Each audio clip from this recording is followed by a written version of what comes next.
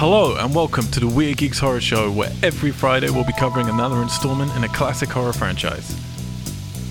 Go to weirdgeeks.com and Weird Geeks on iTunes to check out our other podcast series, social medias, Twitch streams, contact details, and news on our very own feature films, albums, shorts, and more that are currently in production for our publisher, We Are Tessellate. Weird Geeks is not affiliated with any of the rights holders of the films referenced, and no infringement is intended. Riders on the storm, riders on the storm, into this house we're born. Geeks! Geeks! Geeks! Hello and welcome back to the Weird Geeks Horror Show, where every single Friday we take you through another installment in the classic horror retrospective franchise. I'm your host, Al White, and joining me on a new journey, on a road trip, we should say, is Christina Masterson. Hi, guys. And returning for the first time, Heaven DeVera. Is it just Hello. DeVera? It could be Is that you say? whatever, however many R's you want, whatever the vibe is. Just catch it. Yeah. Can you just call it, is it like Devera? DeVera.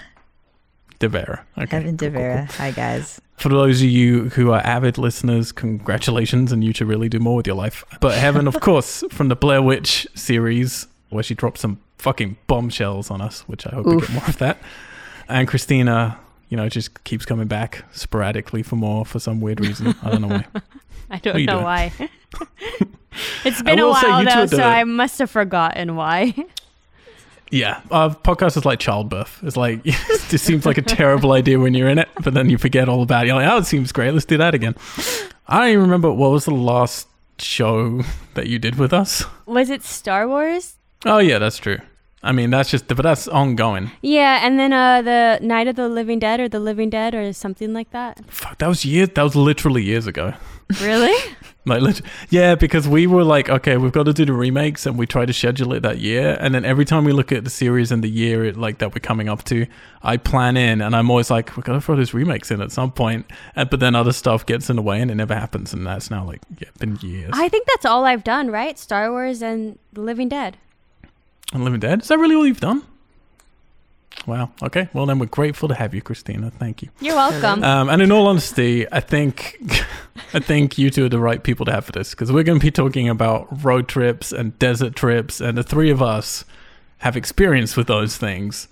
So I know I did Blair Witch.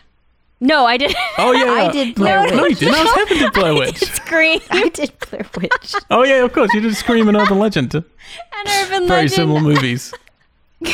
Heaven's like, wait a second. I almost just let Christina say that too. It's like, oh, she probably did do Blair Witch. And I was like, no, that was me. Like all those memories you have were not true, Heaven. Ooh, what's it called? That was a total Mission Recall moment, I think. Yeah, so of course, you did the, you did Scream, and you did I Know What You Did Last Summer. You did the last ones you did were I Know What Urban Legend You Did Last Summer, where we went That's through all right. of those I classics. did.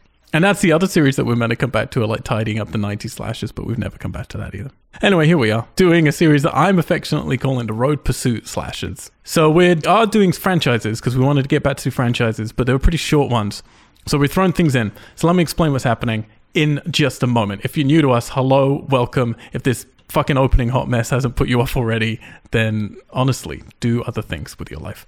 But we are Weird Geeks on podcasts and on internet and on the stuff with the things, the social medias. You can find us, you can rate us, you can subscribe to us. It makes a whole bunch of difference to us because we do all this for free. We don't do patrons, we don't do banner ads, and we don't try and sell you any... What could we try and sell them? Fishing poles. Is that what you were signing? Fishing poles? I mean, anything. I just forgot you both haven't been on the show since we added that. We're not we should just here to scrap sell this. you happiness. Let's just go home. Although we are all home. Now, also, we don't like to talk... No, seriously, do subscribe and rate us. It helps us out. We don't like to talk about things that are happening right now because that's not how people listen to these podcasts. However, we do have to mention right now, we're all in the COVID-19. We're all in our houses and sort of self-isolation at this point. Tomorrow could be quarantine. We're not sure. We're all in LA, all three of us. And none of us have seen a human physical face in 2 weeks. Yeah, it's been other a while. than whoever's locked in the house with us. Although I saw Heaven today And we had to stand a ginger 9 feet away from each other as I passed her audio gear. Mm-hmm. And your face looked shocked. You were like, this is weird on the west side. Yeah, I felt like I said this to Al earlier, but I felt very much a little bit like kind of a subway rat peeking out at the blue sky for the first time. It was great to see the ocean today. Yeah, I do feel lucky I get to see the ocean every day, which is nice. Yeah, that is nice. Because we live in a very quiet bit where we can just walk down there. But yeah, so those of you who are listening who are in this, we hope some of you are going to be riding through this with us week by week for however long it takes as we go through this series. And we're not going to get too serious. We're just going to watch some fun and, well, hopefully fun, we'll see, movies and talk about them. And we don't normally even do this, but I'm going to encourage you to watch them along with us. So this week, we're going to be doing Spielberg's Duel. Next week, we're doing The Hitcher. Because originally we're like, I want to do The Hitcher. I've been trying to do that for ages. So we're watching Hitcher and then The Hitcher 2. And of course, The Hitcher remake. But after The Hitcher 2, we're going to be doing Highwaymen, which is from the director of the original Hitcher. And I'm going to make an argument for it being a valid part of that franchise. And then we're going to move into the Joyride movies, which is a trilogy as well. And of course, we had to put Duel at the beginning because you can't talk about any of these fucking movies without talking about Duel, which is the grandfather of all of them. And I'm excited because it's always nice. We'd never talked about Spielberg before, obviously, on the show. Because how many horror franchises has he been involved with other than Jaws? So yeah, it's nice to get to talk about an important director and a classic film that influenced a lot. Whether we like it or not, we'll see. So yeah, that's what we're doing. And again, I'm excited to have you guys because I do feel you have experiences on the road that many of our crew wouldn't have had if they had been on this show. So... I drive across America about 4 times a year, normally 3 or 4 times a year. From That's a lot. East Coast to West Coast. Arguably too much. I'm getting tired of it now. It's been 7 years pretty much doing that. Yeesh. And for me, it's like, yeah, all changes once you hit the Colorado mountains and you get to those deserts and the canyons. Like that's where it blows me away. There's plenty on the east that I enjoy, but it's very similar to Europe, But once you get to those canyons and deserts, it's like we have nothing like that, and I love it. I love it so much. I love that open space. I love those highways. I will admit, I have times because I do a lot of the driving. Most of the time, I'm on my own, and there are points where I'm like, yeah, I see a truck, and some of these films come back in my mind, and you have kind of like paranoia about it. But I've had zero bad experiences. I want to say up front with trucks. Knock on chasing wood. me through the deserts. You're making me nervous. I had no fear of semi trucks before you just said that right now, and after. I have had 2 bad experiences with trucks. You have? Yeah. You gonna tell them? Do you want to know them? Yeah. Like, no. Yes, we want to know them. Okay. When I was in high school, my mom was driving me home from school, and I was in the back seat of the van, and we passed by a truck, and I looked into the window, and it was one of those, I don't know, it was like a big window. I could see everything. Everything. That was the first time I ever saw a you-know-what. A penis? That was the first time you saw a penis? Yeah, isn't that But hang on, what great? was he doing? You In know the what he truck? was doing. Can you explain for the class? There was No, man. No. Wait. So this was a parked one? No, driving. On the freeway? No. Hang on, he was On the driving with his streets. penis out? Yes. Well, he was masturbating while driving? Yes. That's Is he exactly. a Thank you, Al. Meat truck driver? Because he was. I guess. I didn't notice heaven. How could you see? How big was he? How that you could see? I know. Because surely your car was lower than his. Sometimes I think, did I make this up? Was this a dream or did this really happen? I don't know. And then the second time. I could completely believe it happens, but it's just you being able to see it from that angle. Surprising. Well, I was in a minivan, and maybe because the window of his truck was really big. I don't maybe know. because he had it hanging out the window to air out. And then the second time I was driving to go get my wisdom teeth removed, and I was getting on the freeway, and then a car sideswiped me, and then I crashed into a big rig. No. What? I was fine. He was fine. You crashed into the big rig, so it wasn't a big Yes. rig that came at you. It was just a regular car. Well, my car, after I got sideswiped, I hit the curb or something, and then my car's turned like this, Sure. and then I went straight and head into the big rig.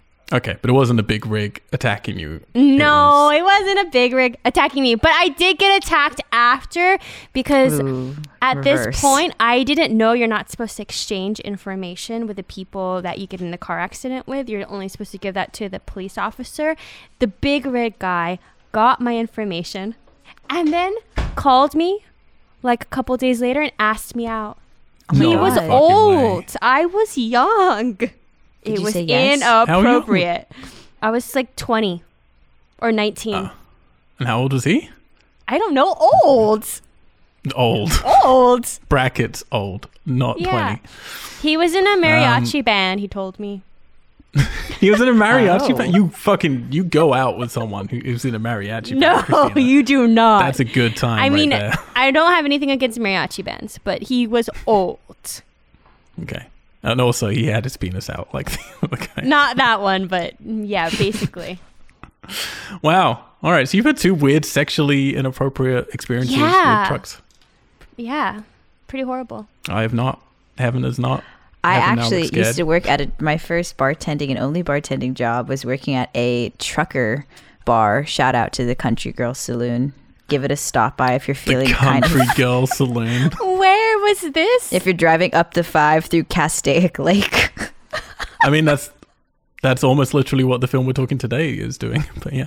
Actually, I'll talk about it, I guess, when we get into it. But like, yeah, all the truckers would like come through. We had truck parking in the back, and they would regale me with like stories of their trucker adventures. And these truckers were a little bit inappropriate. Not gonna right? lie. Well, what am I? They're very- Yeah. What happened? What is this breed of people? I'm not saying. I'm sure there's some really nice What truckers is this out breed there. of people? I don't I'm know. sure there's some but- really nice truckers out there that are just trying to make a living to support their family. They just like the open road. But there are some, I don't know. I mean, you've met more than I have. I've only met 2. I've met a lot. They're very kind. Like they're kind of gruff. They're like, "Hey, sweetheart, want to do whiskey shot?" And I'm like, "Yeah, sure." Yeah, sure. But like they're just like they like being in the open road. Sometimes they show me pictures of like the mountains they like drive through. Well, that's nice. That's nice. It was actually sweet. Like I learned a lot about a lot of their like family situations, which were actually like really tragic sometimes. And I was like, oh my god, no wonder you're here at like 11 in the morning. It's a tough, boring job. It really is. Yeah, they're interesting. But shout out to Country Girl Saloon nonetheless. Thanks for hiring me off of Craigslist. I'm going there next time for sure. Then I'm driving up to 5. Can we all, after Um, this podcast is over, can we all go there? If we're allowed Like to right see each now? other? We're in quarantine. Yeah, they play NASCAR on the sport TVs. Like that's how like Country Girl Saloon it is. Like there's NASCAR playing. NASCAR? Wow. I don't Yeah. want to go anymore. But let's go. That's all it took. Okay, well, cool. Again, I think we've just proven we have the worth to talk about this, and we know most of these roads they're going to be shooting on. I'm pretty sure all three of us Very have spent some intimately. time on. Very intimately, actually. Yes, roads. same. Right. So yeah, Jewel, 1971. It gets a 7.6 out of 10 on the old IMDb's. Before we get into all of the other minutiae, we do like to take a look at the year that was 1971. Earlier than most of the films we've covered. Who has the worldwide box office for I said year? do. Excited. You don't sound quite it. Okay. Shannon's been doing this for like the last 11 weeks, and every time you ask who's got it, she's like, I do, it's me, it's Shannon. And that's just honestly a relief to not hear her do that ever again. So thank you. I Love you, Shannon. I do. So number 10, we have bed knobs and broomsticks. Yep, that's right, folks. Bed knobs. I know this. I watched this a and lot as a broomsticks. kid. What, you did? What is it? Yeah, it's one. It was in the era of like live action and animated. I thought it was. Is it not Disney? I thought It was Disney. is, yeah. Bed it's knobs and Disney. It's a broomsticks? musical. Disney musical. Yeah, it's live action and animated, like together. Okay, well, that's number 10. It was in that kind of chitty chitty bang bang era, you know. Okay, cool. And number 9, we have The Last Picture Show. It's been a long time since I saw it. I know people love it. It's been a long time since I saw it. Okay, so I won't. comment. I've never seen it, but it has Jeff Bridges and Sybil Shepherd.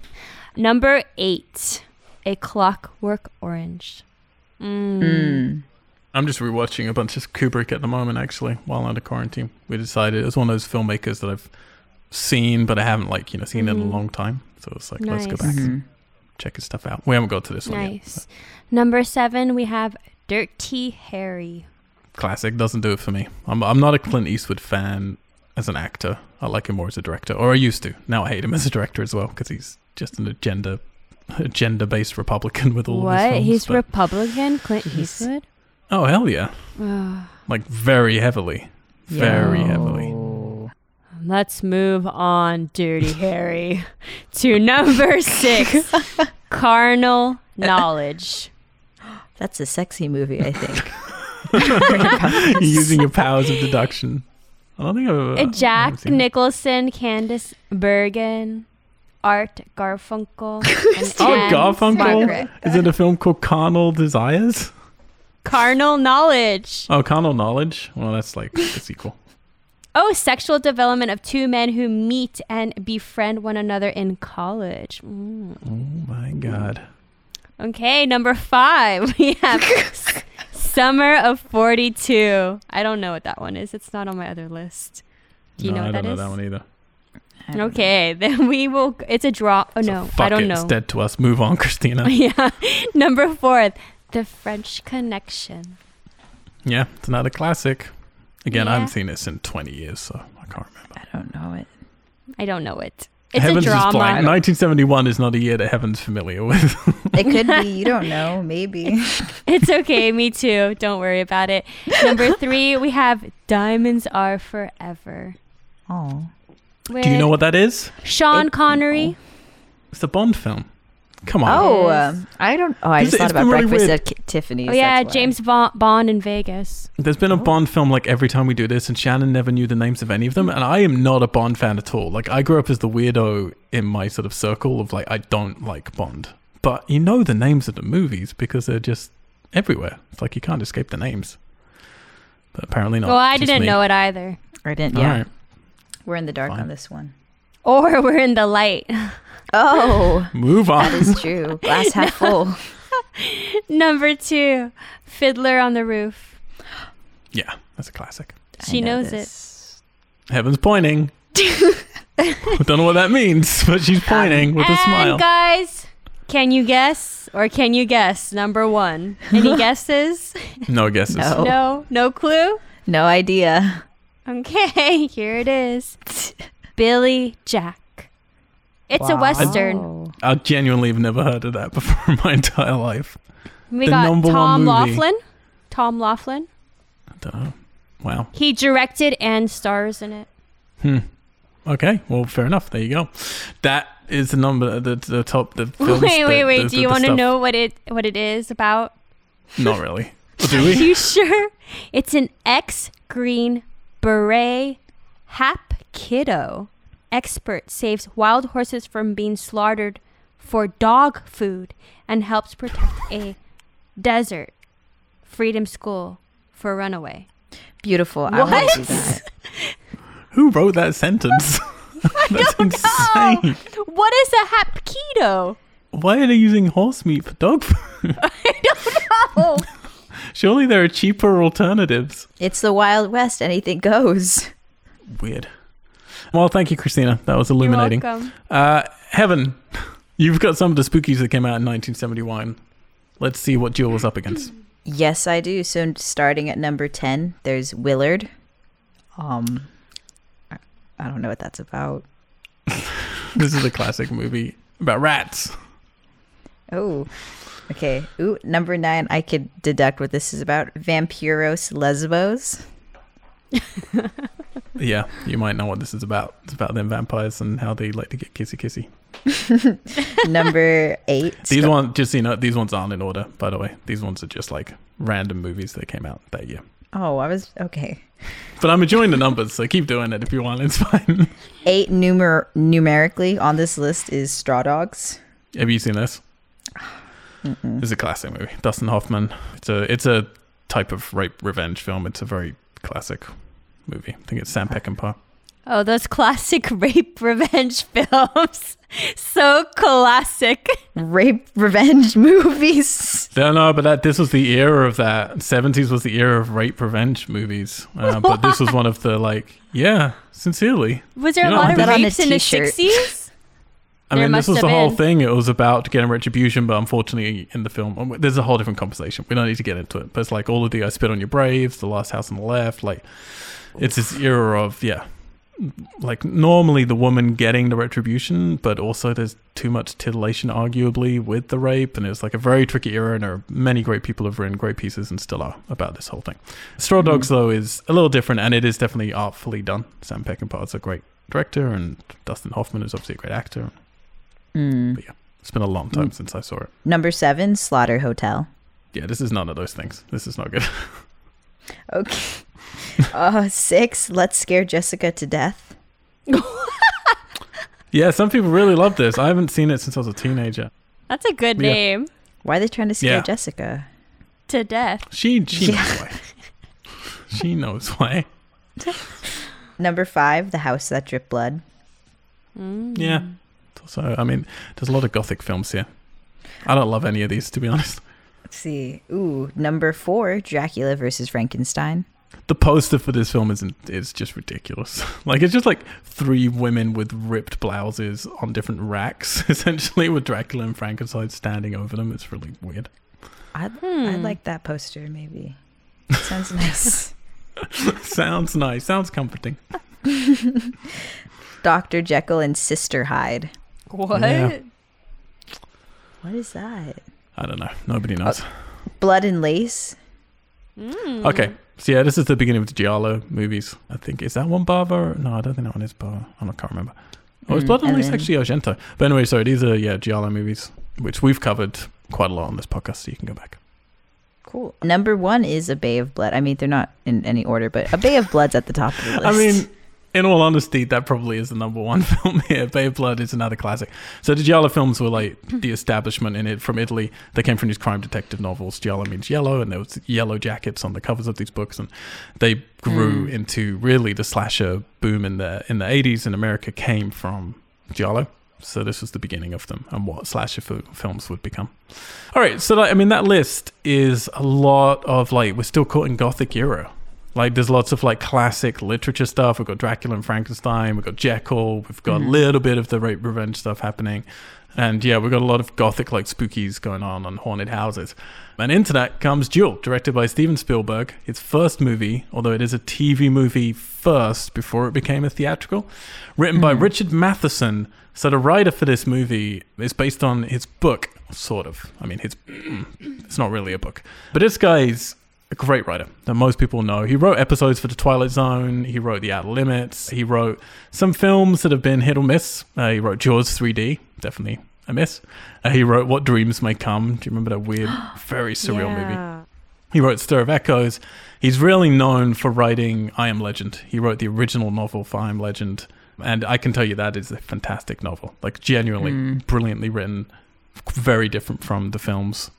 And yeah, he wrote... Well, we'll get to it in a second. But he wrote a novella, a piece, which is Duel. DP'd by Jack A. Mata. He did some classic Batman. He died in 1991. We've got music by Billy Goldenberg, who did some Columbo. And starring... Normally this is a long list, but starring Dennis Weaver as McCloud. He was in McCloud and Touch of Evil, and also starring a truck. And that's it. Like, really. Yeah, that's it. Budgeted at around no, about... actually, it's also starring Lucille Benson, Where was that? lady at Snake-orama. How can you forget her? We'll talk about her later, guys. We'll talk about her later. Go on now. Are we really? Oh, wow. I'm excited. Budgeted at around about $450,000, which at the time for a TV Dang. movie, I mean, it sounds cheap, and it is cheap. But with inflation, that's probably about 1.5 million or something like that, which for a TV Wow. movie was, decent. So here's what happened. The day JFK died, Richard Matheson was grief-stricken like most people were in America. He got into his car. He was driving through Palmdale, and a trucker tried to run him off the road. And he only had like a singular sort of experience with it, but it shook him up so much that he wrote this piece. Originally, it was a 10-page piece. He pitched it as a one-off TV series episode, but everyone was like, there's not enough there for a TV episode. They're like, you need more. So in 1971, he published it as a 10-page piece in Playboy. And by November, it was then optioned off and was going to become a TV movie. And he then had to expand it. So he expanded it. It's now about a 23-page novel. I have read it, so I can talk a little bit about the differences that happened from the film version. And he drove back through Palmdale and back to those places to write notes for the novella, so he could really like get down locations and, the feel and flavor of that area. Meanwhile, Spielberg, he was a college dropout. And he had made a short called Amblin, which most of you will know because that's not the short, but the name, because that's what his company became. You'll have seen Amblin before every single Spielberg film, I think. And then he got into TV. So he was young. He was only 24 years old. He was already directing TV episodes, but he hadn't done anything, exciting. Like he was just doing bog standard, dull TV, and just doing, you don't get to express yourself. So he was really excited when his name came up to do this TV movie, and he wanted to approach the film as if it was his Godzilla movie, basically. That's how he wanted to do it, and treat the truck as the monster. And he had to fight a lot for a lot of things here. I mean, like they wanted to fucking shoot this all on the soundstage. Now, can you imagine the difference in this movie? Horrible. Yeah, that if it would have hadn't been been shot on location? horrible. Yeah, that would have been just sad. So he fought, and he managed. And honestly, like, I'm gonna say this right now, like, we don't like to give away our full feelings to the end, but like right now, the locations for this make this movie. Like the fact that you're there in the real locations. Well, because there wouldn't be anything else. It would be terrible. But I could totally imagine that. Other directors would have lost that battle. And would Spielberg have had the career he had if he hadn't won that battle and got to prove what he could do here and then go on to make Jaws directly afterwards? Who knows? They also wanted a lot of VO in this. They were like, oh, we're really worried that you're dealing with one character. There's not going to be much speaking. We need to be inside his head. Let's put VO all the way through it. We will notice there's little pockets of VO. Spielberg didn't want any. He wanted to make a silent movie. He didn't want any VO at all. So they came to a sort of balance between the two. They're like, okay, we'll do a little bit of VO here and there, but not throughout. And they also wanted to put someone else in the car. They're like, you got to give him someone else to talk to. We can't have this person on their own. Like, it's going to be too dull. And Spielberg won that one as well. He wanted to, just make an on-location silent movie dealing with this one person and their journey, which is, very much what the novella is. So basically, they made this TV movie, then managed to get extended. They shot for 12 days, and then they shot for 3 additional days later on to add some scenes to it, which they then got to launch it in Europe as a feature film. So it got to come out in cinemas in Europe as a proper film, as Spielberg's first movie, whereas in America it was only shown as a TV movie. And they didn't get their lead, Weaver, until literally the night before shooting. Wow. That's when they got him signed on. Oh my gosh. Yep. Wow. Yep. Yeah, all right, so let's get into the movie and we'll talk through some of those other bits. So we start off in darkness. We've got the sound of a car starting and this POV as it reverses out of a garage. Not shutting the garage door, by the way, which really bothered me. You didn't need to back then. No, I guess not. But like, when's he going to come back? I presume his wife is going to shut the door. By 7. He's supposed to be there before 7. He's meant to be back by 6:30. There's going to be a big problem we have, which is not the same as in the book, but we'll get there. This is a big fucking problem with this movie. But yeah, so we get this POV from the car's perspective shot as he like drives through LA and then gradually like leaves the city and heads out towards the deserts. I liked that. I liked the like pulling out of the garage and then what were they like on the car while they were filming that? It looked cool. Yeah. I liked it. Yeah, I really like this too. Like I like that there's no music as well. Like normally in this kind of thing you can imagine you'd get like some big music happening. It's like, no, we're just going to put you in his world. It was sick too to like recognize the locations of like how he's driving out of LA and like where he was driving from. It really like the Highland Park, like the tunnel. Yeah. Yeah. No, it's very authentic. And if you do read the book and if you do live in LA, it is kind of interesting to see a movie made of a book where they got to shoot where the book was based. Like that's so rare, I think. And it's kind of cool. And it was cool to see all the cars from back then. And I don't know, it was nice. I really liked the opening. Yeah, I think so too. This was an added thing. This wasn't originally there. This was something added for the European release. And I really like it. I think it does give you a great atmosphere and brings you into this story in a natural way, but without seeing him. And then we just start cutting to some normal shots after Richard Matheson's credit, which I think is on purpose. After the writer's credit, we start seeing regular cinematic shots, just classic shots of very red car, like gloriously red. They had 3 of these and 3 of the truck to play with. And 3 of that truck? That's a lot of that truck. That truck wow. was huge. Yeah. I believe so. Truck. I read some misinformation on that because I know they had 3 of the red car, and I read them saying they had 3 of the trucks. But I mean, you'd need to have at least 2 because something good. Yeah. I mean, and we introduced the lead character through the rear view mirror, which I think is interesting as well. Like, they don't just cut to his face. And then we're gonna get okay. So here's the thing: straight off the bat, I'm gonna tell you, Spielberg has said repeatedly that he wasn't trying to do any allegories with this. He wasn't trying to do any metaphors for like man at the time.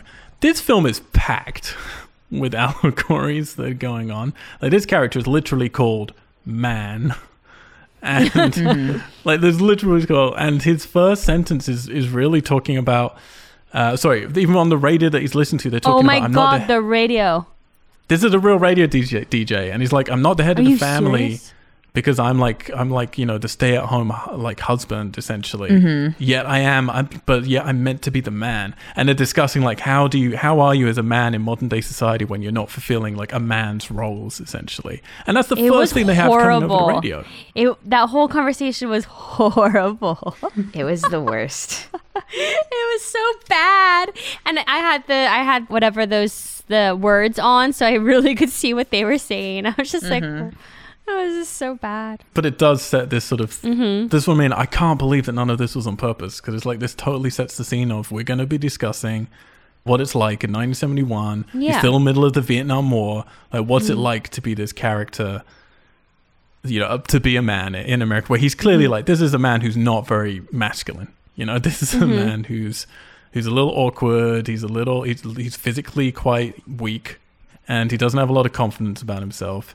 And it's just like, I can't believe that they're not trying to talk about stuff here, but they must. I mean, everything was picked on purpose. I mean, that conversation on the radio was picked on purpose. His last name is picked on purpose. It has to be related in some way, right? I mean, I think so. Yeah. I was really taken aback when they finally revealed like the main character, because he was very like, he wasn't what I expected. I expected kind of like a Clint Eastwood type, or very like which maybe says something a lot, the fact that I did expect a more masculine figure to be the lead. So there's no way they did that casting with that conversation. And even like the car, I expected to be kind of more like a muscle car, like a Mustang or something. It was a little bit effeminate, which says a lot about us as like the viewer, to project these kind of genders on it. So of course, like, the conversation must have been had at least. Yeah, again, I can't find any account of them saying that. They're always saying the opposite. I mean, obviously it came from the book as well. Matheson, even when I've seen stuff with him, I don't think it was on his mind. But he does tend to write things baked with conversation to do with what's happening in the culture. And so I can believe he accidentally baked it in, and maybe Spielberg picked up on it and then accidentally amplified it. But there's so many choices here that make it seem like... And I like it about it. I like that this seems to be a conversation about 1971 and, what it's like to be a not traditional, what's expected of you as a man, basically. And then you're thrown into this situation with a truck that obviously stereotypically is like, this is a man's man, driving a huge vehicle, who's going to be like much bigger than you, much more aggressive, much more confident, like all these things. And he's going to come across that truck straight away, which is going to be introduced by saying flammable on the back. Yeah. I want to know, did you both think this was going to end in explosions? Yeah, I mean, it should have. At the end, it should have. Yeah, I thought so. It was. I was hoping, waiting for that boom, but nothing. So it does in the book. I can't tell you. In the book, it does end in explosions, and that flammable is a payoff. Spielberg very particularly didn't want it to. Like, he very particularly didn't want it to be like an action film at the end and to do a big Hollywood thing. He wanted to like pull it back a little bit more and make it a little bit more unsettling. Okay. But yeah, we'll see if it worked or not. It's pumping out smoke. I love that in the 1971, they're like, man, like, think of the environment. How can you be... It's like, look at how bad we are now compared to 1971. So this is the initiation, right? Because he goes to overtake it. We get this great fucking shot, like, which swings from his car alongside the truck, round to the grill at the front of the truck, which has all these license plates. I don't know if you picked up on that on the front of the truck. Which, they're meant to be all the times he's done this before in different states. That's what I was thinking. I was like, oh, so is he missing the California one? Is that why he's trying to get this one? He's trying to get his license plate. Yeah, exactly. He's killing all these people. Wow. Yeah, and we got some, he overtakes, and then we get this great punctuation and use of sound, which to me immediately tells me this is a director who knows what they're doing, which obviously Spielberg's going to go on to do fairly well, as the truck then overtakes him.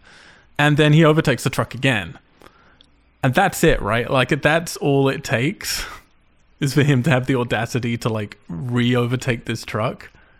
And then it's just decided from that point on. This truck is going to fucking hound him and play with him and toy with him just because he overtook him twice. Yeah. That's it. That's some California driving if I've ever seen it. Yeah, well, we're going to, because when we get to some of these other films, particularly when we get to Joyride, there's going to be bigger incentives. There's going to be real reasons of why you're like, oh, okay, this is what they did. That was stupid. Because that's such the horror trope. Is you do something stupid and then you're going to pay for it, but in an exaggerated fashion. I mean, I would have overtaken again, wouldn't you? I don't. Yeah. He doesn't do anything that I think is bad. Is my point. No, but it's more like the truck is just waiting for his next victim. That's all it is. Mm-hmm. So the truck so you don't think that the action of this necessarily makes the truck decide to do it. You think the truck's basically just looking for someone. He's already decided essentially. Yeah. It's oh, you crossed me once, you crossed me twice. Okay, I got you. Yeah. Maybe it's that. I'm tiny. We get this is the only time we get a tiny glimpse of the guy in the truck as well. It's really blurry. He tries to look at him as he's overtaking him that second time, but all we can tell it's a fairly large white guy. That's it, basically. Yeah. Oh, I didn't really see him. Yeah. Yeah, and then the trunk honks its horn, which is going to do a lot throughout this film. Oh, Still, God, that honking. So much honking. Still no music. And then he pulls off to get some fucking gas. I will say, if I overtook twice, I would check my gas first. If I need gas, I'd be I don't need to overtake again. I'll just pull up and get gas, and it can go on its way. I'm not going to overtake twice and then pull up to get gas immediately. Yeah. Stupid. Yeah, and the truck pulls in next to him, which at this point, I think he's still thinking it could just need gas as well. But I was just thinking, God, how embarrassing. I would be embarrassed. Oh, God, I just overtook this and now they're here. I did that today, low-key, when I was driving back. It was totally my fault, but I turned to guys what the fuck are you doing? You can't drive. And I was like, fuck, I can't drive. And it's my bad. And he was gesturing at me, so I just don't know what to do. So I kind of smiled, just but I think it just made me look a little bit psychotic to just be smiling at this man.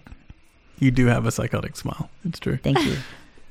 Well, was he just a car driver? He wasn't a truck driver. Yeah, he was just a car driver, but he was irritated for sure. He could do what happened in Duel to Me if he could, probably. He's probably waiting outside your house right now. So cute. No. Cute. Yeah, I do love this shot as we see the truck driver's hand on his steering wheel, and then because as man is looking at him, and then one of the window wipers just suddenly just comes into view in the foreground and disrupts the shot. They're really nice decisions like this that I don't think another director at the time would have done that Spielberg's doing. That's letting you know this person really understands how to do cinema. I liked it too when he was in the scene when he was inside and the shot through the washing machine. Did you see that? Yeah, I love that. It's good shots. I love that. Yeah. I've met people who really hate that shot. They don't understand it. And I'm it just puts you in the flavor of the room. It just makes you feel like you're watching and you're I don't know. It just it's more intimate. It just kind of goes with the the rear view mirror shot and then that and just just different. Yeah. They're very solitary shots. It makes you feel like you're on this journey alone with him. If you're not on this journey, at least you're an active participant in it rather than just this God's eye view of it. Yeah, no, I agree completely. Which I think is part, and they're going to destroy that a little bit here. So we're going to have, we're going to see the truck's cowboy boots. That's the only thing we're going to see about this truck driver. His hand, the brown and his boots. Mm-hmm. That's it. That's it for the whole movie. Which I do think is quite impressive that they never buckled into showing you what this person looks like. Yeah. And then we have it set up here where he's told that he needs a new radiator hose, but he thinks it's a con. So he's like, nah, I don't need a radiator hose. So you know he's going to have trouble with his radiator. Of course. later on. Yes. And then he goes to use the telephone, and this is where they kind of fuck with it. So, because he's ringing up his wife, we're going to get information which is bewildering, but also they're going to cut to his wife's side, right. and I really feel we should stay with him. About that. Yeah, we'll get to Yeah. it. But like, I feel like we should stay with him because we're with him for the whole film. I don't think we should cut to her side. But this was an extra shoot. Like, this was added. Okay. So he's going to apologize for last night because apparently she says Steve Henderson, and by the way, says this in a very nonchalantly, almost amused fashion. Steve Henderson man. practically tried to rape her at the party last night. Oh yeah, I remember that. Oh my god. Come on, man. You should have said something. Why didn't you just say something? You couldn't have said something. She really said that. I forgot. Yeah. Sheesh. But she doesn't seem shook up. Like, she seems like, oh yeah, well, he practically raped me. You could have, like, she seems so candid about it. She It's was like, mad what at is him, though, for happening? not saying anything. Her revenge She movie's was. coming, guys. It's a 70s. What? Her rape and revenge movie's coming. No, I'm telling you, that's this true, era, that's there's a true. lot of rape going on in this era. It's just so weird how it's just like thrown So around like this and then doesn't come back again, other than, to show you he won't even stand up for his wife, basically. Like, he's just, this is a weak person. That's who exactly isn't a what it is. masculine. So that's why the radio conversation was like that. That's why this is like that. Yeah, totally. Yeah. I mean, it's The impossible. fight at the that they bar. didn't mean it. Yeah, they're just. Yeah. And he literally says to her, what, I guess you wanted me to get into a fist fight with him. You know, like, he's literally, they're saying, he's not physical enough. He's not doing the things we expect of a man in this era. And this is where we get his name. He's Dave Mann, which is just ridiculous. And then he's going to head off on the road again, and the truck's going to come racing up at him, which he this time lets it overtake him, and then it slows down, which is something that does happen a lot when you're doing these drives. Yeah, The fucking truck just like rattles past you, and then Yes. just like gets in front and slows down. You're like, what are you doing? Yeah, why did you go stay in the truck lane? I get so mad. Me too. My goodness. It's when they do it to other trucks. That's the thing I can't fucking should. abide. When you see two trucks like next to each other, racing each other. It's like, what are you doing? Like, the furthest you're going to get is one truck ahead of that truck. That's it. You're both going the exact same fucking speed. Well, I guess you get bored. Whatever you could do. Yeah, so then he decides, look, he's going to be late. So this is the thing. She wants him back by 6:30. Where the fuck is this guy going?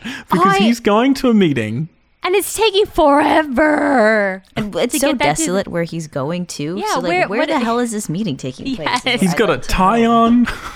He's fucking, and the tie never comes off, which I really love with this movie. His tie's on till the last shot. He never loosens it or goes, you know what, let's to get rid. He keeps that on, which again I feel is like symbolism, but like he's not giving up that side of what it is to be a man. It's like, well, I'm a businessman, this is my American role. institutions and capitalism. Yeah, that's staying no matter what. Exactly. That is staying because I'm going to be going up against a blue collar worker in a truck, So like we're presuming with cowboy boots on. Like that's honestly what it feels like to me. This is a class based commentary.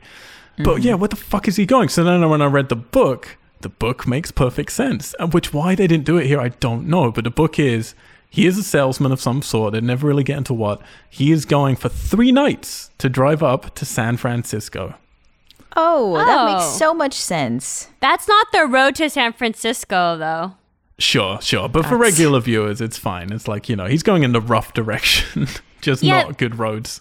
This one is he's supposed to be home for dinner with his mother. What? Which makes no sense. Yeah, this doesn't make sense.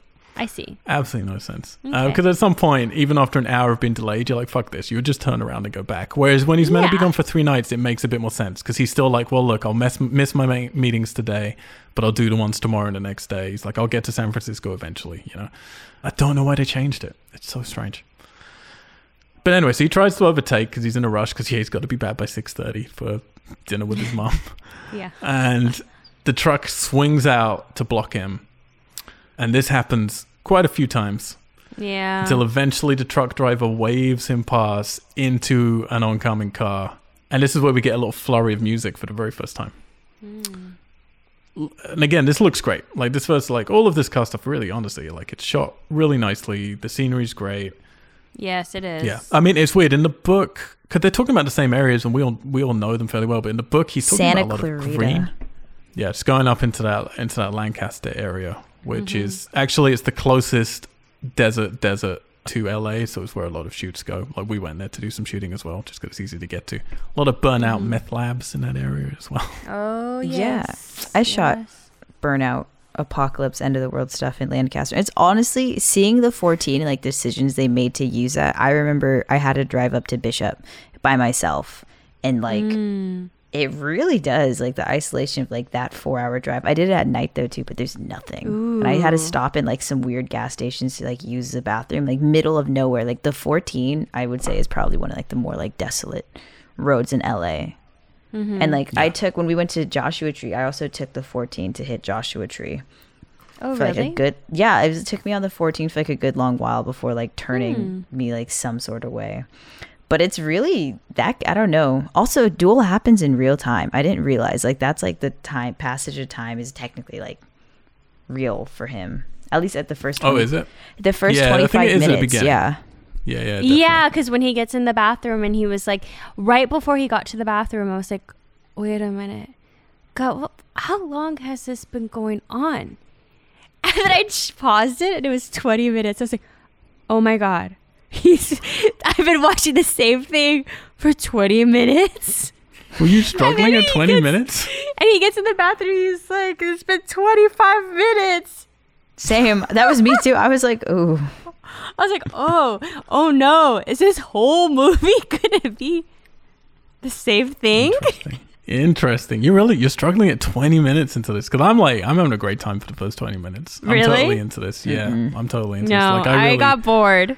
Wow. Okay. Then this isn't going to go well for you. I was like, oh fuck, is this whole movie this? I mean, it absolutely is. They throw in some things to spice it up, and a very weird diner scene we're about to get to. So he uses a side dirt road to cut in front of the truck, gets very, very pleased with themselves, and then he sees 7 more miles to Chuck's Cafe. And then the truck suddenly comes barreling up behind him yet again, so he pushes the car to 60, which I love. I love these old cars where it's like they can't, like he's losing control at 60 miles an hour, you know? It's like fucking going all over the place. But it's what it used to be like. We take it for granted now that our cars can go I know. fast. That's what I was thinking about my car in that situation. I was like, I wouldn't be that bad, you know? Like, Same. Yeah. oh yeah. Yeah. Our cars could go 100 miles per hour, no problem. They had pretty looking Weird. cars back then, but a lot of them weren't built to go Yeah. fast, to be fair. And then the truck physically nudges into the back of him, which is the real first. I mean, that's the moment where you're like, okay, it's going to get, if there's physical contact, then you're properly scared. It's not just playing around. And he pushes the car to over 80, if you can imagine such a thing. Crazy. It's really weird there's no commentary from him, because he's been talking a little bit in the car to himself. It's weird there's no commentary. When it goes to this level, and this is definitely a turning point, there's no like swearing or talking. It's like he's deadly quiet throughout this whole section. And then he hits 90, music comes flowing in for the first time, and it's a weird cacophony. Like they wanted to use like more percussion than actual music. They didn't want it to be too melodic until later on when they just steal from Psycho with the strings. And then he skids off the road and whacks into a fence by the cafe. And this is where we're going to get really the middle section of the film. We're going to get a big break here. That's I like this old farmer guy comes over and he just keeps touching him. He was so nice, so. Yeah, but like, why? He just keeps like holding his neck. He just keeps like reaching in to touch him again and To again. hold them together, it's compassionate, you know? Yeah. He should have stuck with that guy. I mean, come on. But Chuck's Diner, This place apparently now is a fancy French French restaurant. Yeah, Oh, do you know it? is? I looked it up because I saw the location. I was like, why does this look so familiar? It's like, I feel like I've like seen it or eaten it before, but That's- no, it's a French restaurant in Santa Clarita still. Oh. go. Yeah, You it should looked go to familiar Chuck's to me Cafe. too. I thought it was off of like on the way to Death Valley, but I don't know.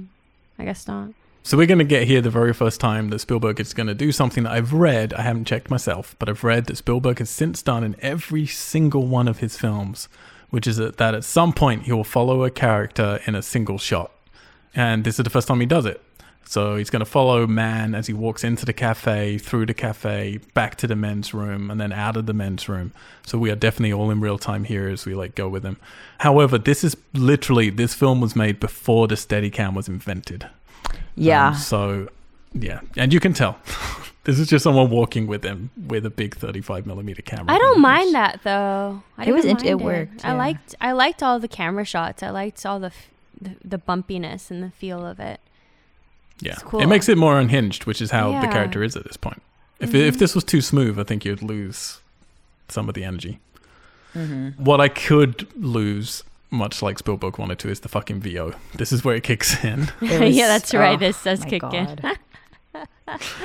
He talks about like one little thing happens and suddenly all the ropes you've been hanging on to are cut loose and you're right back in the jungle again. Is that what he was saying? I don't know. I think I just kind of, I don't know, lost myself at that moment. I was really jarred. I was like, is there something wrong with my screen? Why aren't his lips moving? Because it was such a... the voiceover just felt so misplaced. Like, I don't... Yeah. Oh, man. It's I wish really he was overly just talking to dramatic. himself. And it's like, okay, I can just about deal with it when he's in the bathroom. But then he finishes the sentence and leaves. I'm like, cool, then leave it. But no, they bring the voiceover back in again when he's in the cafe for this entire scene.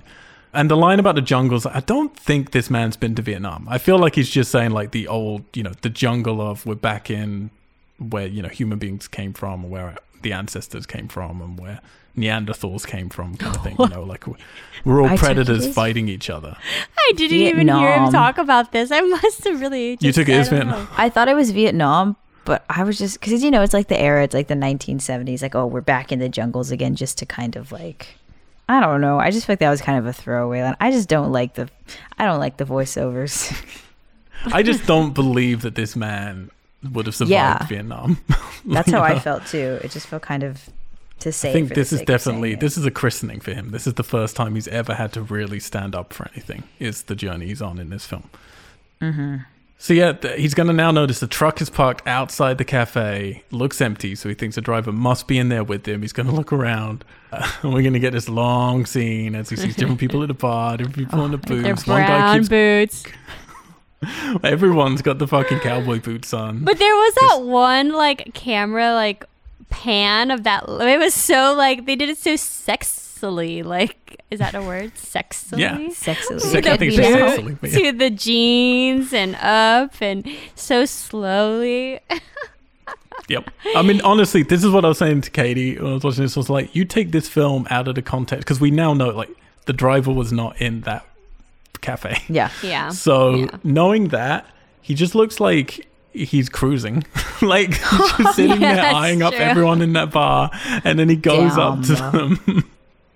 It's really fucking funny. Oh, I do gotta say though, I did have to pause it at that moment because his cheese sandwich made me hungry, and I paused it and I made myself a cheese sandwich. That's amazing, and I'd expect nothing less from you, Christina. That cheese sandwich did not make me hungry. When you ordered it, it did, but then when you see it, you're like, no, I'm fine. I'm hungry talking about it though now, the cheese sandwich, Me too. not gonna lie. I'm gonna make one.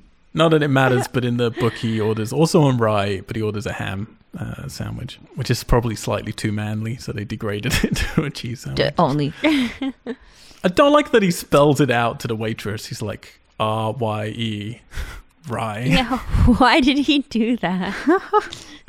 It's like, how else are you going to spell it? R-H-Y-E, but this is the maybe. thing that I kind of like about this movie is he's a bit of a dick. He's like... Oh, yeah, he is a little bit. Yeah, of course. He's a little bit of a dick. He's a little bit weaselly. Spoiled. He's not standing up for his wife. Mm-hmm. He's not like... He's been okay to wait staff, but not great. He doesn't pay for this fucking food. He just runs out later. Yeah, I noticed that too. Yeah. It really upset me in this. I was like, dude, you better go back and pay for that fucking food, man. And he caused a scene too. He ruined so many people's meals or beers. Like, oh. Yeah. Yeah, so he believes, he focuses, like, because the camera focuses on one face, basically he believes one guy is the guy who's going out after him. This hilarious shot is he's peeking out between his fingers, like, across the bar, but hiding between his fingers. Yeah. This is for me, it sounds like you guys got it much earlier, but this is the scene for me. I was like, this is too long. This is way too long. It like... I like the setup. I like the idea of him in this bar wondering who is it. But this just goes on and on. And then he imagines walking up to the guy at the bar. We're like going into his own dreams about shit. Oh. And it's not even powerful, too. It's not even cool. He's like, excuse me, sir. Like, it's so awkward. It's so weird. And then the guy at the end of the bar who he thinks that it leaves and walks over to the truck, but nope, he drives off in a smaller truck hidden behind it. So then he just looks over and there's another guy with cowboy boots. He'll do. Which again, for the way they're looking at him, he's just cruising. This might have been like a Quentin Tarantino film with how many like of these like really long, sexy foot shots, honestly. Yeah, this scene, you could totally imagine this scene being redone by Tarantino. Oh, yeah. Jeez. The tension would be great. So yeah, he just suddenly decides, you know what, I'm just going to stand up. And then he walks over to this guy as if he's flirting or calming a horse, because he walks backwards towards this guy, which is what you do with horses. It's so weird.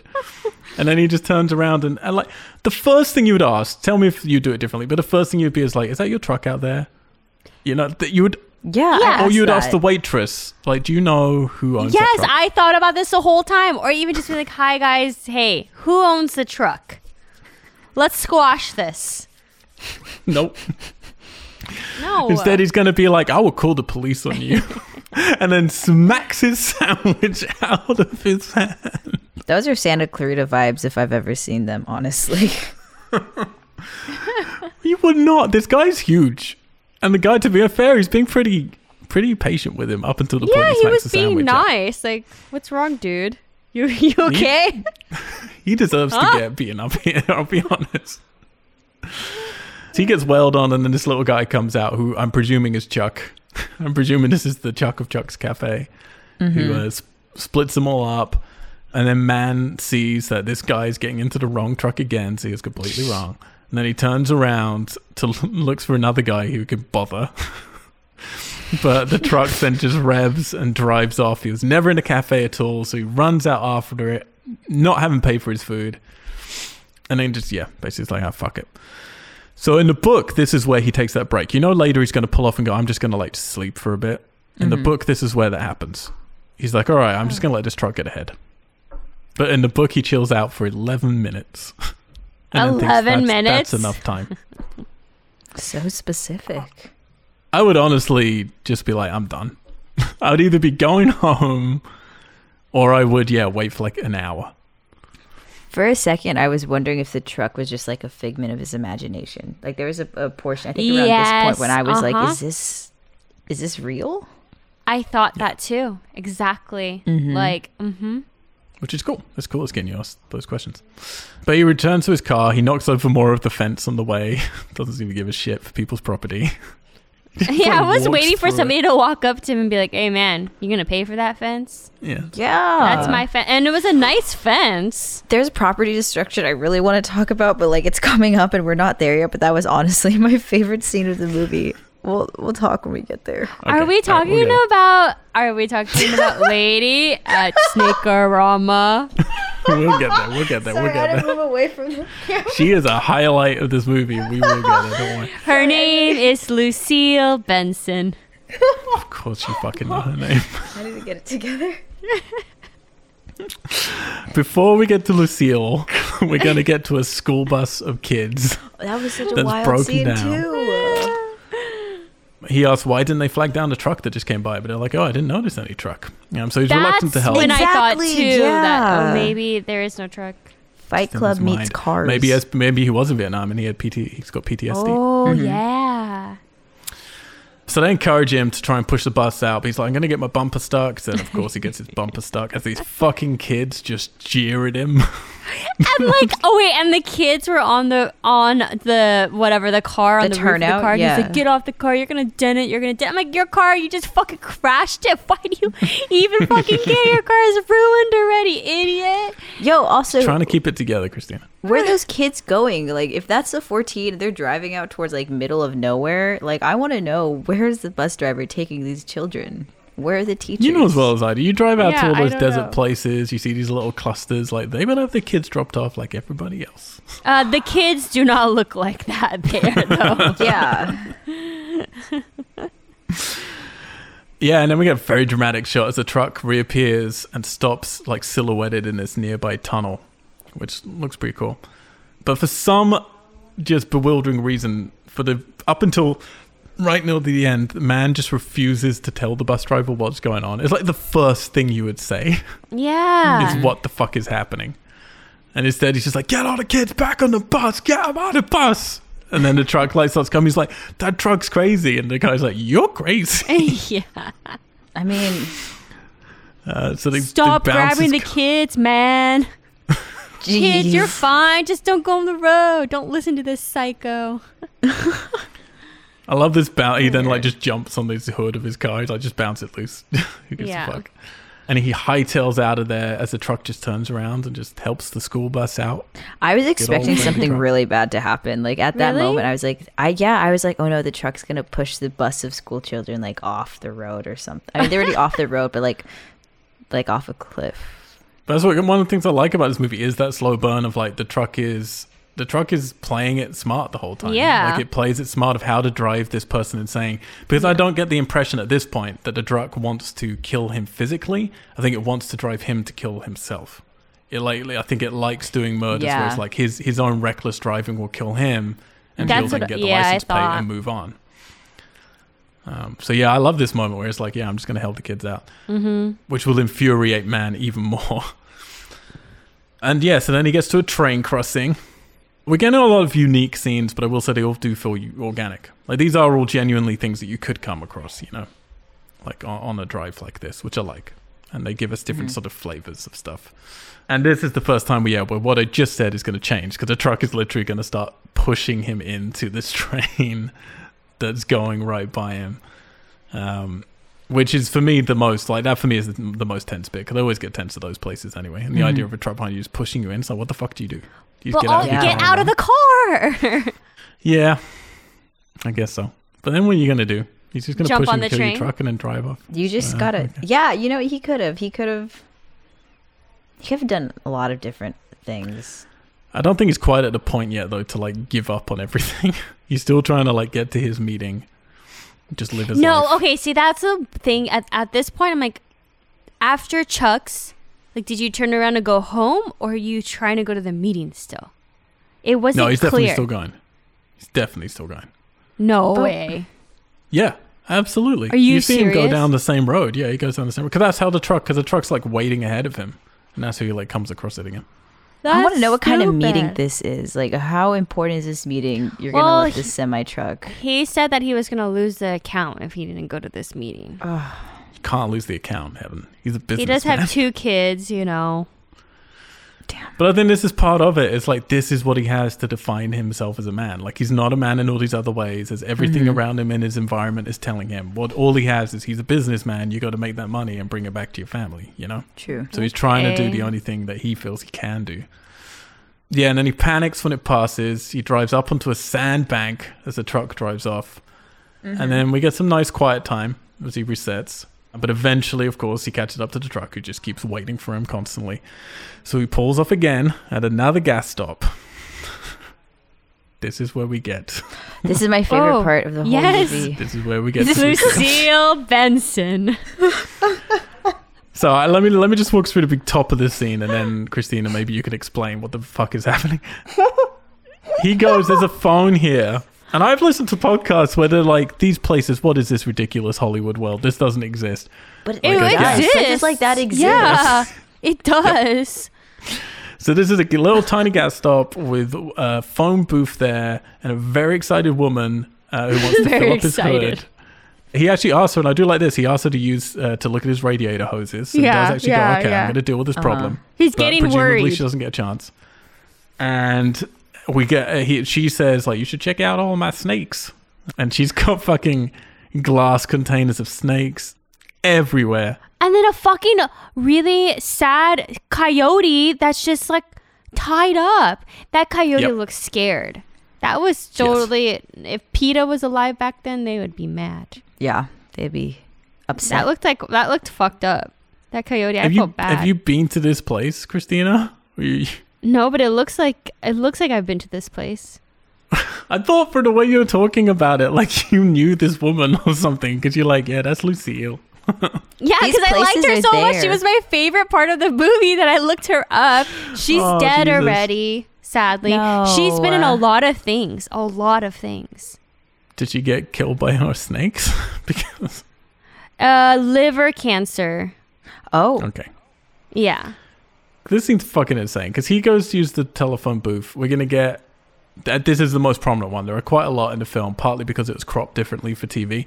But we're going to get a great shot of Spielberg here as he shuts Yeah. the phone booth, and in the reflection, you can just see a man standing a foot away. Oh, I didn't see. I also That's didn't see Spielberg. that. He's going to ring up the operator, ask for the police. And I like this because, like, okay, you're doing the sensible things. But then, and this is the big turn, because this is when the truck's just going to turn around. And it's just going to run down the fucking phone booth. He's going to jump out just in time. And then it's going to keep going and Like running 3 down times? all... Yeah, like all of Lucille's boxes. Which, by the way, I typed this wrong as I was watching the film, and I've written down snacks go everywhere. It's called Snakerama. Snackerama. Snackorama. Snakes go everywhere. Tarantulas too. A big like Yeah. lizard thing. One Lizard. iguana that she chased, she's like, that's my only one. That's like her concern. She's chasing this iguana, but this truck just like came and took out all of her snakes. Like, oh my gosh. Why did she And have it looks so like many? it really did. It doesn't look fake because these snakes are getting like thrown around. It's pretty horrible. Exactly. I was Yeah. just kind of like, did they just really take out That's what like I that many snakes? I'm saying PETA. I don't 1971. think so, guys. And then it was so stupid where the man picks up like the cage and throws it at the truck. Like, what is that gonna do? I know. Well, that's what I said. I said to Katie, it's like, yeah, you get one of those snakes and you throw it in through the open window of the truck. Like, that's what you fucking Yeah, I do. guess. They're yeah. just throwing these, like these poor snakes. Yeah. what was She's that? fucking holding one that looks like a dragon. Like, it's insane. It's so Oh, that one big. was big. Yeah. That was not cool. And the poor scared coyote. Jeez. Yeah. But I love this scene because this is like, there's a genuine shock. You've got into this sort of lull of like, all right, we're just going to keep being teased. And the truck driver's going to keep teasing him again and again. And it's like, fucking no. Just going to like run this shit down. Finally. Yeah. All right, I'm sensing you guys need more action in your movies. We're going to see if that happens with the other movies we're going to watch. No, or not. I don't need more action. I just Right. need something else, maybe, than Maybe something to some, I don't know, something. something. This is really interesting. I genuinely thought, I didn't know about Heaven at all, but with Christina, I genuinely was like, she's going to love this movie because it's like very 70s. It's in locations that she knows. It's like, it's a slow sort of pot boiling horror. It's not like too in your face or anything. I There's- was off the mark. Well, I'll save it for the end. I'll save it for the end, right? I'll save it for the end. I won't show Alright. all my cards right now. And we're getting there. We're getting to the end because even though this Thank movie, God. look, let's all be honest, it's too long. Like it is So so Yeah. long. So long. but it's only an hour and a half. Like this is a 90-minute movie, but this should be an hour and 20-minute max. This movie, in my opinion. I say hour 15. maybe Yeah, an less. Just hour. like, yeah, but just even like 10 minutes cut out of this would make all the difference. It should have Like, been a it really short would. film. Yeah, it should have been a short 20 minutes. 15. Yeah, I again, mean, they at 20 added minutes, we were scenes. like, wait a minute. I don't know how the fuck you guys are having problems after 20 minutes, but fine. I mean, the first 10 minutes are just him driving out of LA. Yeah. All right, so we're passing an embankment. He swings off the road, and this is where in the movie he decides, yeah, I'm going to let the truck slip by, and the VO pops back in to tell us that he's not budging for at least an hour. And he's hoping the police are going to turn up from that phone call he did. So he has a little doze. And then we get a kind of cool fake out as we think the truck is back, but it's actually a train that he's parked right next to. Goes And then racking his on. like laugh, whenever something like he does something and he does that weird laugh. Did you notice how he does I thought he was crying, like just 2 or bad 3 crying. times? Because he's I coming couldn't on tell he's in. laughing or crying. He's going back to the jungle, Christina. I want this man to go back home. Just give up the meeting. Go to dinner. Go help the lady with her snakes. Yeah. No, don't go back there. Wrangle them. So we get this amazing shot as he's driving, and then we suddenly realize we're on a zoom lens, and it pulls out, and we see the truck in the foreground, and he like swings, he like screeches to a stop then in the distance as he sees that. But it's all done in this one really cool pull shot, which I love. And then a station wagon comes by, nearly goes straight into him. Katie panics because she loves station wagons. Oh, yeah. And this is where I was like, yeah, why wouldn't you go back? Like, where the fuck is this man in a tie going that he really thinks he can be back by 6:30? That by this point... Yeah, yes. no, yeah, exactly. Like, I get it, Lancaster maybe... back to LA, you're not going to be back. No. Right. As soon as that truck goes through, like, drives through a fucking phone booth you're in, you're like, no, I'm turning around. I'm going back home. Yeah. But instead, he decides he's going to race straight out of the truck. This is where we're going to get to, I guess, the titular duel. Because he's like, I'm just going to fucking go at it. But the truck's going to fuck with him. It's going to basically, like, keep sort of, like, moving away, but just far enough where he can't get to it. So he does a stupid thing, which I was screaming at the screen, like, if you're going to walk to it, you drive closer. Like, you know it's going to drive away from you. But he parks, like, 100 yards away and then starts walking towards it. So obviously the truck drives off, but just a little bit further and then stops again. So he stops the next car that's going by, which is this old man and lady who have no compassion, could not give a shit. No, we don't want no trouble, sir. We don't want no trouble. He's no, asking, no, I need just help, go, call the just go. police. No, sorry, can't call the police. We don't want no trouble. Just call the police, Can't even please. lie. Can't even be like, yeah, all right, we'll call the police and just like drive on. No decency. I was surprised though that the truck came back and like tried to run them over or something, right? Yeah, it like I was scares them off by like surprised. backing into them, and psycho Yeah. strings start playing for the first time. Yeah, it is weird when it's interacting with these other people. But I think that's the whole point. You're starting to see, all right, even the truck's getting frustrated. Normally by now it would have won. And it's starting to kind of fray a little bit. It's starting to break maybe some of its rules. I am glad, like, it is, you know, I think I kept expecting, like, the kind of, like, standard slasher, like, gratuitous violence. But I was really glad for, like, these moments where the worst thing that you thought was going to happen just doesn't. Like, seeing the truck be kind and, like, back off and do these things, I was like, oh. Like, it kept the suspense up higher. Like, it made me more unsure of how it was going to end for whatever reason. Yeah, it's very personal. Like it, I mean, that's why, again, I like the title of the movie being Duel. Like it is just about these two people. And that makes it even more infuriating that no one else seems to notice or everyone else gets away. And there's a really great bit in the book with that where he's thinking about this car that just drives by both of them. And he's like, that car can just do that. Like, but for whatever reason, I'm now trapped in this purgatory, essentially. Whereas everyone else just gets to graze by it. So yeah, he puts his glasses on, buckles his seatbelt. He's had enough. The truck starts waving him by, so he decides he's going to race by. Don't know what he thinks is going to happen differently this time. But Yeah. sure. And then he gets all excited because they're going to hit a grade. He's like, you can't beat me on the grade. Yeah, that is what he said. Oh, God. You can't see it, but I'm shaking my head. He spies what he thinks is a police car, but it's actually a pest control. So he just like, oh, I fuck, know. fuck that. I know. So was bad. funny. And then this bit's only... Okay, so in the book, they go through a bit of road where the road's closed. I don't see the point of it here at all, because they go through this closed road section. Nothing looks closed about this. There's no work going on. There's no drama made from it. And then they just come out of it. So it's like, why do we... What's the point of that? I don't know. They lost me at this point.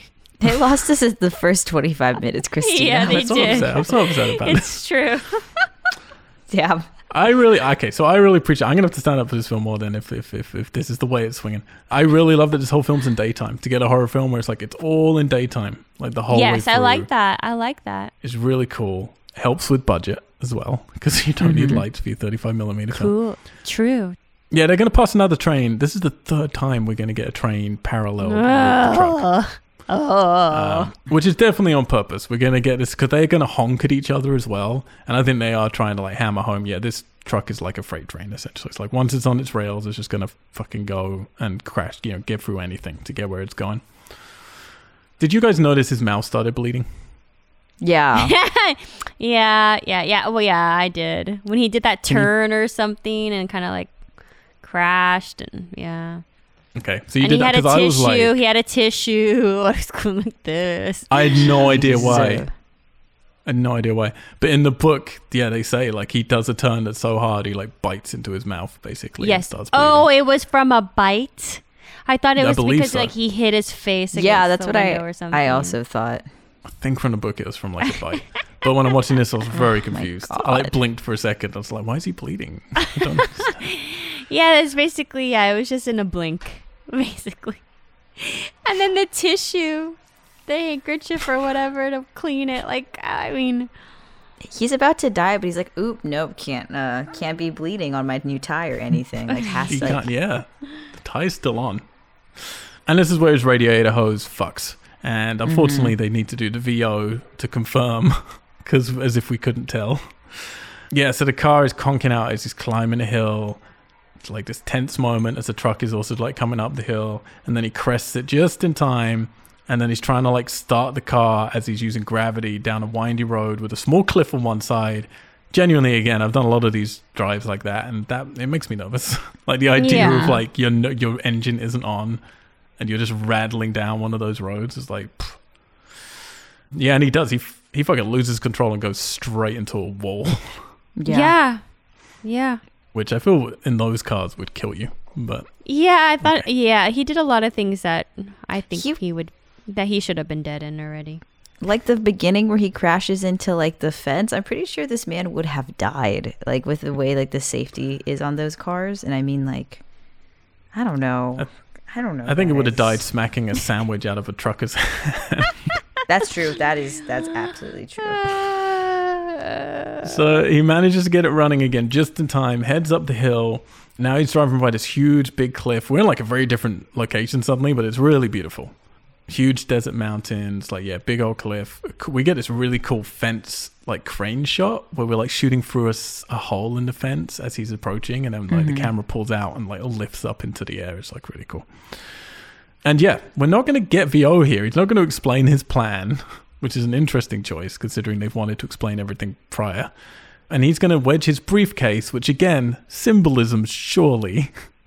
Like the middle class businessman using his briefcase as a means to kill this blue collar worker that's been pursuing him. Yeah.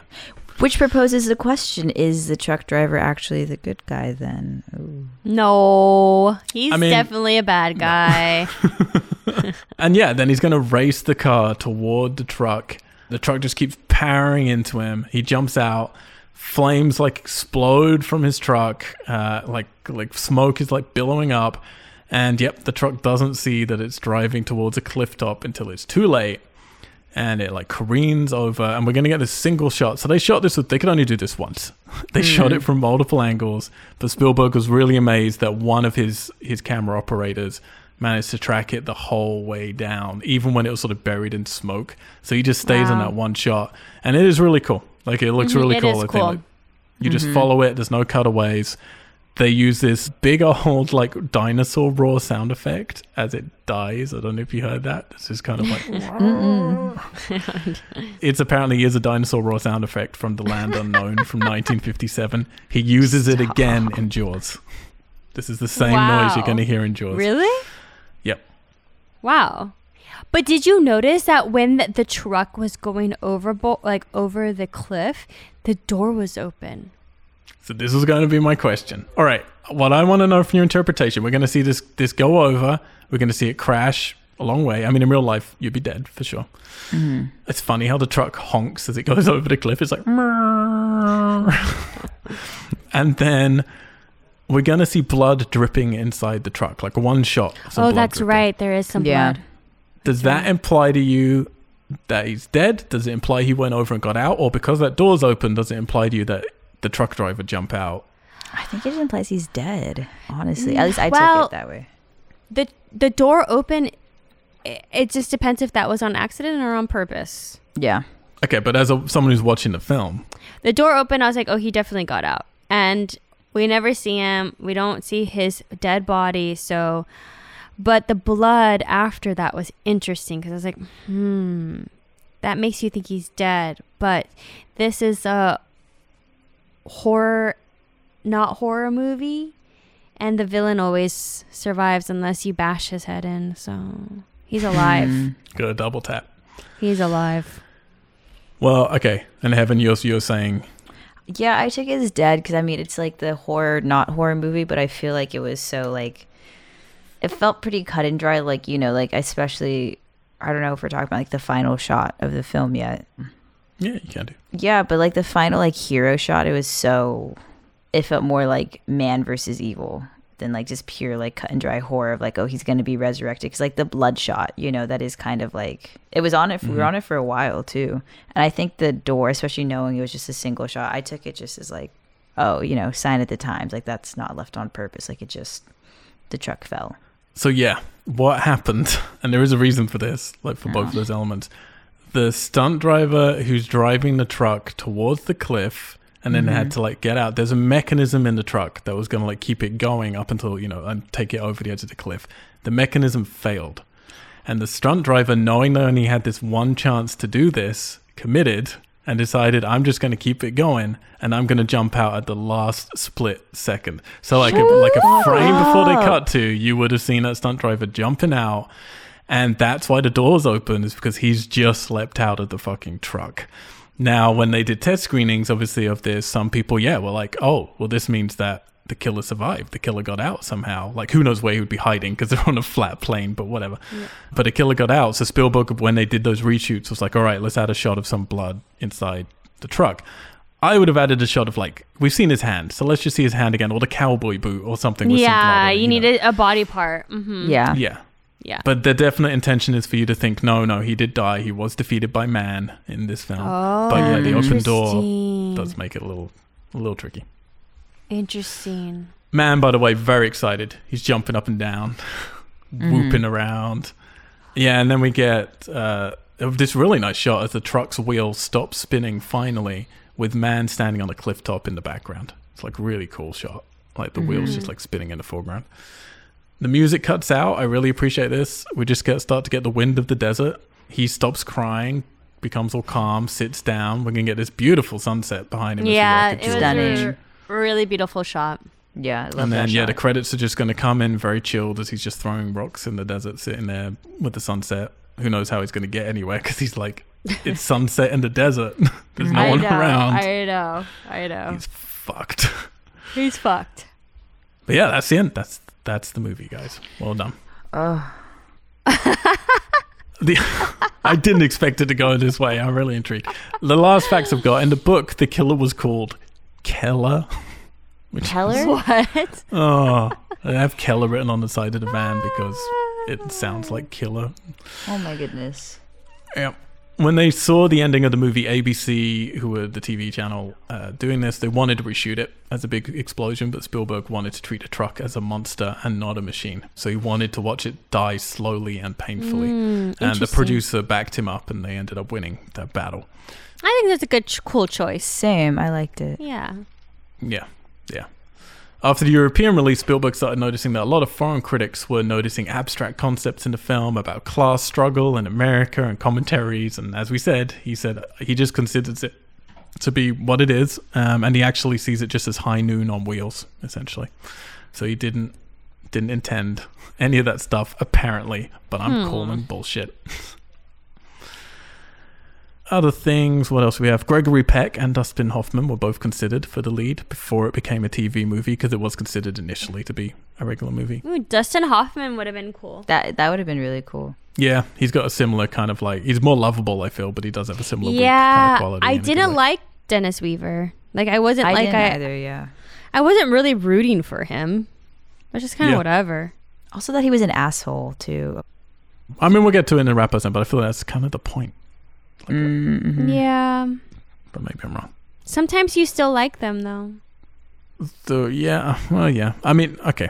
If you don't connect to him at all, like, I could still be engaged, with his journey, even if I don't love the character. He's not reprehensible to me. He's just like, this is a flawed, weird character who I wouldn't like in real life, but it doesn't mean I can't still, like, I can identify with his journey, probably just because I have, like you guys, done those drives and I could. He did a good job. He did a good job.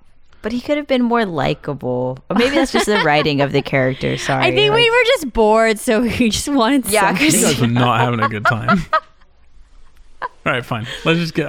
actually, before we get to your final thoughts, one of the facts on this movie is how many times he looks in the rearview mirror and how many times he looks over his shoulder in this film, which are a lot. That's driving in general. You look in your rearview mirror. That's true. Safety first, guys. I remember when I was doing driving lessons and getting that trick question where my driving instructor was like, how often do you look in your rearview mirror?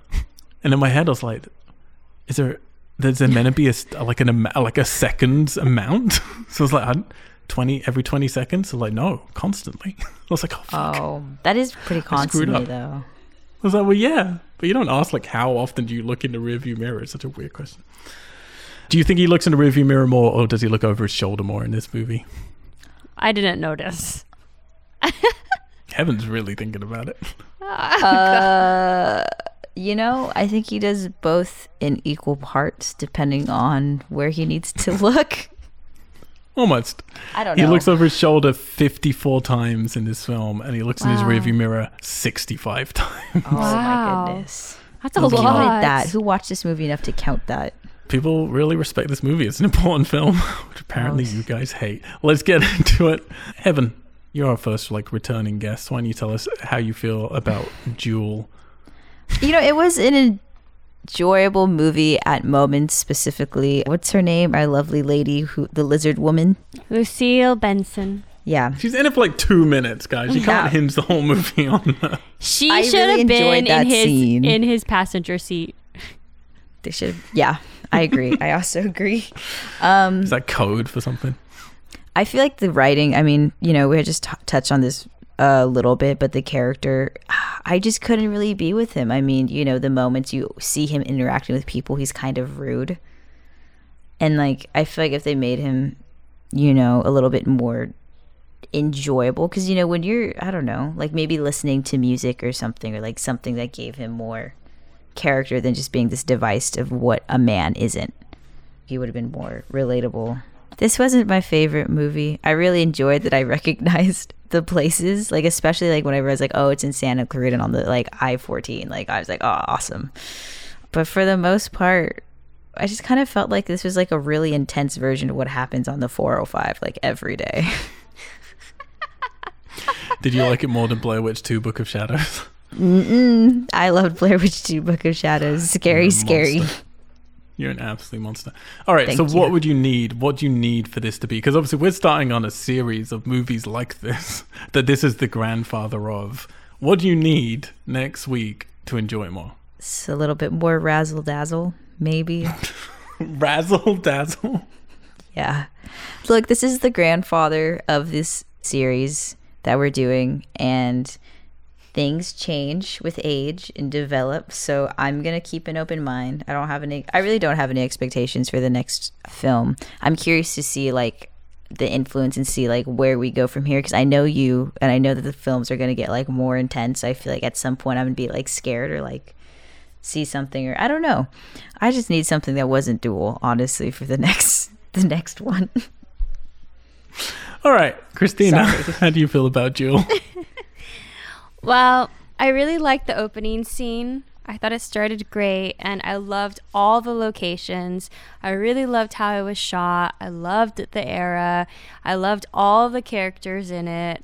Visually, I thought it was really beautiful. Mm-hmm. And I liked the simplicity of it. I was I want to make a movie like this.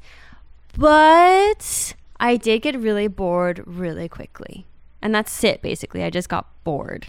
I was oh no, it's kind of the same thing again and again and again. Oh no, oh no, it's a car chase. I hate car chases. Oh no, it's just this one man in the car. Oh God. And this, so there's many things that I really, really appreciate about this movie, but I just got bored really quickly. But I feel like this movie will follow me for the rest of my life during all my road trips. I feel like I will be referring to Duel every time I'm on a road trip. And especially because we go to Lancaster, we go up to Bishop, we've been to Vasquez Rocks a few times, which is just right there. Like we've been to all those spots, and we always go down that way. So I feel like I will be remembering this movie forever. So that's like kind of huge, you know? So it did impact me, and I feel like it's going to be a really great movie for me to reference from the rest of my life. So thank you. I'm a little bit, you know, smarter now. Same. Thanks, Al. Thanks, So Al. an experience. Okay, so it's like an experience. You're glad you had it, but you're bored in the moment of having it. Basically. And I never It's want to you watch wouldn't it go back again. to it. I'm getting that, guys. So Christina, what do you need then? What do you need next week in order to enjoy it more? Because I know you're saying you hate car chases. I do too. We're gonna get more. That's what this series is about, is road pursuit slashes. So like, how can we spice it up to make you enjoy But it? I do like on the road. Like I loved the scenery. I love the car aspect. I guess I just want more like Snake-oramas. Yeah. Same. Me too. You know? Just more fun stuff happening. Yeah, a couple more fun stuff, maybe like one more character that's just a little bit more interesting, somebody that you want to follow a little bit more, somebody that you could kind of like see yourself as a little bit more and just get a little bit more invested into the journey. But yeah, I don't think it was a bad movie at all. It was just, you just got a little boring. That's it for me. Yeah. Within 20 minutes. Yeah, well, okay. Well, I'm the one to stand up. Well, I mean, I hear everything you guys are saying. I get it. I get how this can be boring for sure. Again, I've seen this movie, throughout my life. So this is something where I saw it first when I was a teenager a long time ago.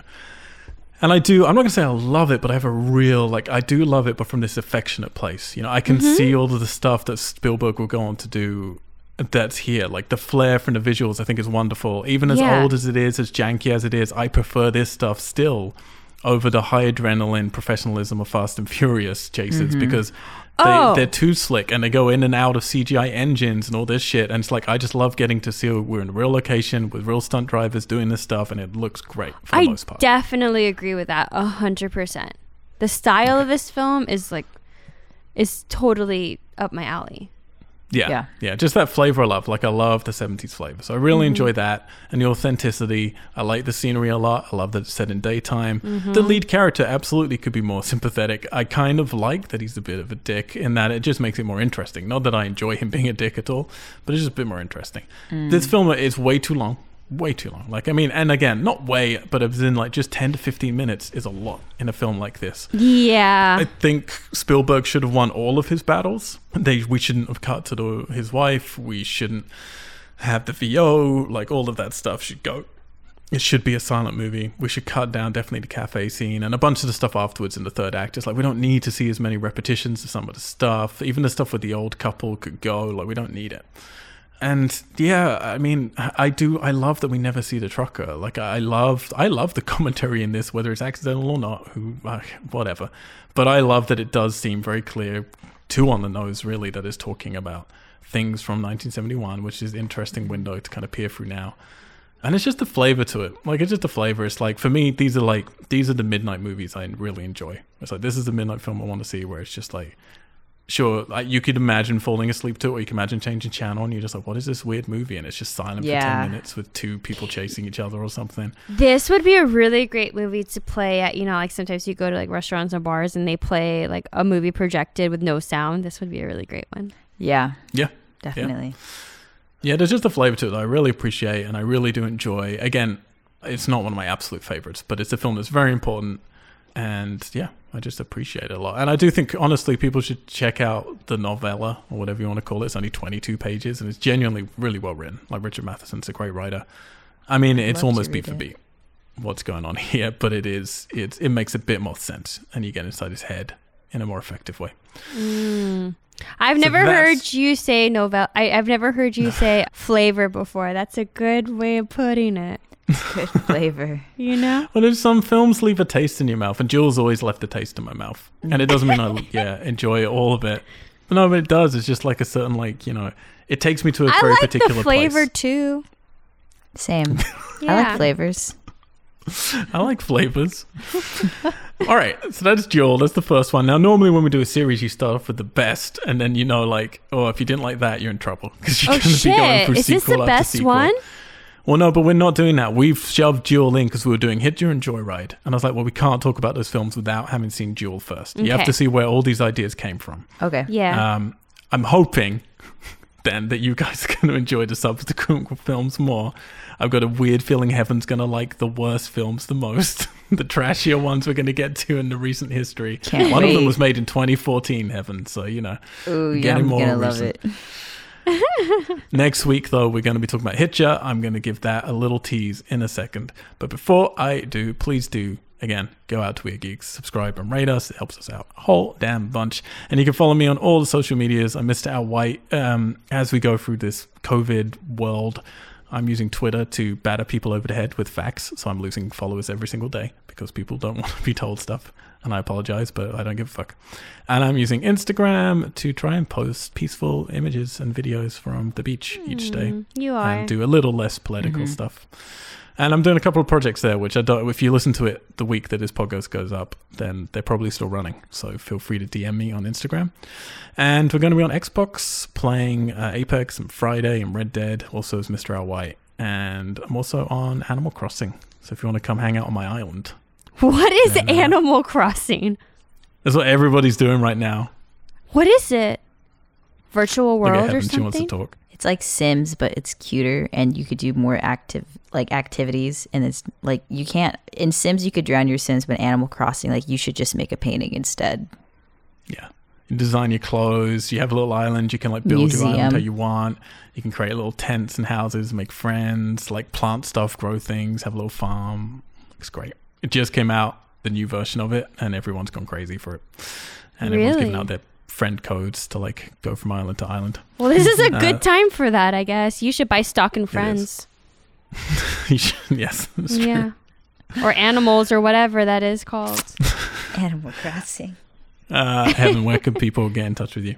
I'm on Twitter, just under Heaven Devera. I'm also on the Instagram, heaven.devera. Dot, not as in like dot, like spell out the word dot, but like as in period, punctuation. Not Heaven period, Devera. Yeah, not Heaven period Devera, but not spelled There out you go. period, just the punctuation. I'm friends with Al. If you find me on Al, go through the mutuals, do that whole thing. But Usually if you find me on Al, yeah, go through your find me on his Sure. through his Instagram. I'll be there. Yeah, guys, follow. Christina, where can people bother you? I am on Twitter. I'm not that active. Sometimes I go and read stuff on there, but not often. But I'm on Twitter. I think it's like @_ hi Christina. And my Instagram's the same. At @ hi Christina. That's me, guys. That is you. What have you posted recently? You been posting anything? I haven't been posting a lot because I just don't know what to post during this time. Mm-hmm. What do you I don't post? know. I don't know. I just haven't thought about it that much yet, but I'll do something soon, guys. It's all right. You don't need to. It's fine. Take your time. You do what you need to do. Next week, guys, we're talking about the Hitcher. We're going to race all the way from 1971 to 1986, which I'll tell you what is a year for horror. A lot happened that year. I don't like to, give too much away with stuff. I am going to say right now, I fucking love the Hitcher. It's in my top 3 favorite midnight movies of all time.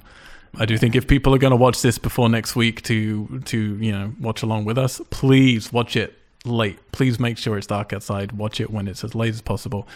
I'm going to tell you, you're going to still get one person in a car, but you're going to definitely get to know your killer in the Hitcher. For sure. There's going to be no hiding behind glass. You're going to get to see the killer way up front and learn a whole bunch about them. But there are going to be a lot of similarities to Duel. So we'll see if you guys prefer the way it's handled in the Hitcher, because it definitely steals quite a bit from Duel. There's a slight look of panic in both of their faces. Just our listeners. But until next week, we are going to be doing we're going to do like an old school show episode that myself and Alex are going to be hosting, possibly with somebody else joining in as well. And we're just going to be chatting over what movies we're watching, what games we're playing, and a little bit about some of our thoughts about the future of the entertainment industry after COVID is hopefully passed by, what it means for cinema chains. We're going to get a little bit serious and a little little bit goofy, do a bit of both. So please do tune in for that. And yeah, next Friday for the Hitcher. I'm genuinely really excited. This is like, out of all the franchises we're doing, there's like a handful of films every now and then that you're excited to cover. If you guys fucking hate next week, I don't know what we're doing. I don't know what's going to happen for the rest of this series. Oh, man. You I have picked high us. hopes. I did. Kind of. Well, to be fair, Heaven thought she was doing Candyman. So. I did think I was doing Candyman, actually. Nope, this is the train you're on. All right, guys, thanks for joining me. We're out until next Friday. Geeks. Geeks.